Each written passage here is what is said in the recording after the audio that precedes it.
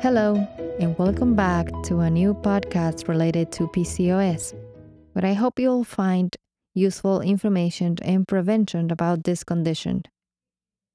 Approximately 33% of American women will die of heart disease, making it the leading cause of death in this country, even higher than cancer. Several factors can put a woman at an increased risk for increased cardiovascular disease, including obesity, poor diet, sedentary diet, smoking, and increased alcohol intake. How is this related to PCOS, you may have asked yourself? Having PCOS increases a woman's chances of getting heart-related complications.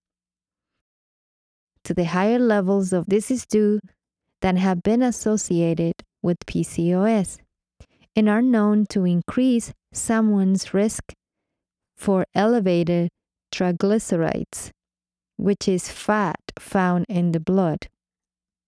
Also, low levels of high-density lipoprotein, high cholesterol, and blood pressure are conditions that can increase the risk for heart attack and stroke. Another related complication that can occur when having PCOS can also be hypertension. Hypertension or blood pressure is a silent condition, which is why many people don't even know it if they have it. Blood pressure is a measure of the force of the blood moving through the blood vessels. When it's elevated, blood pressure can indicate that the heart is moving harder to circulate the blood. Some of the consequences of having high blood pressure can also be applied of having insulin resistance, obstructed sleep apnea, which I would like to discuss that in a little bit, sedentary lifestyle, smoking, and obesity. Let's take a moment here and see some statistics of heart-related diseases in the United States. Heart disease is the leading cause of death for women, men, and people of most racial and ethnic groups in the United States. One person dies every 37 seconds in the United States from cardiovascular disease. About 647,000 Americans die from heart disease each year. That is 1 in every 4 deaths. What's the connection here? Your heart can affect your breathing. The heart and lungs work together to make sure the body has the oxygen-rich blood it needs to function properly. The pulmonary loop, the right side of the heart, picks up the oxygen from the body and moves it to the lungs for cleaning and reoxygenating. The systemic loop, once the blood is reoxygenated, the left side of the heart moves the blood throughout the body so that every part receives the oxygen it needs. The close connection between the heart and the lungs means that breathing problems can be caused by issues in either the heart or the lung or even both. As I mentioned it before, I wanted to talk a little bit about obstructive sleep apnea and PCOS. Obstructive sleep apnea is brief but repeated pauses in breathing during sleep caused by relaxed muscles that let your airways close for a few seconds. These symptoms occur more often than in women with PCOS, as reported by researchers from Brigham and Women's Hospital and Harvard Medical School in a widely cited study in the Journal of Clinical Endocrinology and Metabolism.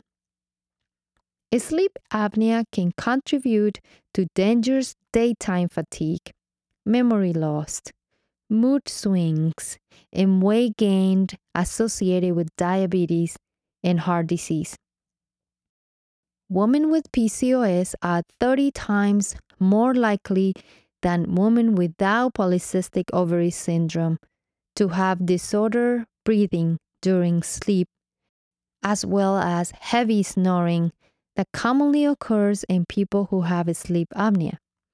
And they are 9 times more likely to feel fatigue during the day from poor sleep.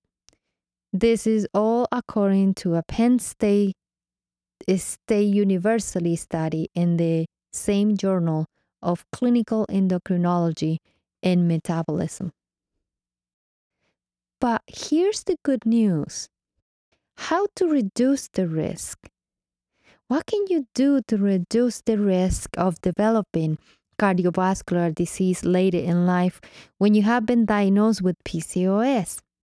The first step is to have your blood pressure and cholesterol checked routinely and talk to your doctor about your risk factors. The most important thing you can do is to maintain a healthy weight through diet and exercise. Reducing your intake of saturated fat and salt is important. So sources of saturated fat typically include animal products such as red meat, processed poultry, and butter. Instead, replace saturated fat with unsaturated sources of fat such as olive oil, nuts, seeds, and avocados. Eating a diet rich in fruits and vegetables, which contain fiber and phytonutrients, is also very important.